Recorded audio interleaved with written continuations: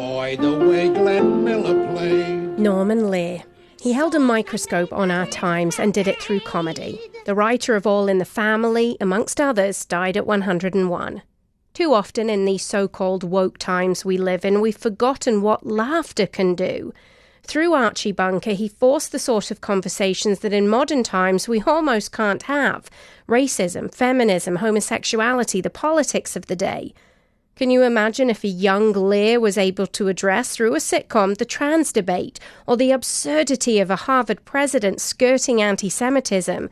He would have forced us as a society to look at ourselves through a comedic line. You can't even have an Archie Bunker nowadays, which is a shame, because we need those types of characters with raw honesty. You still need Lear's work because through his TV shows, he forced families to have difficult conversations. And common sense conversation is being lost. Those were the days. I'm Sarah Mills.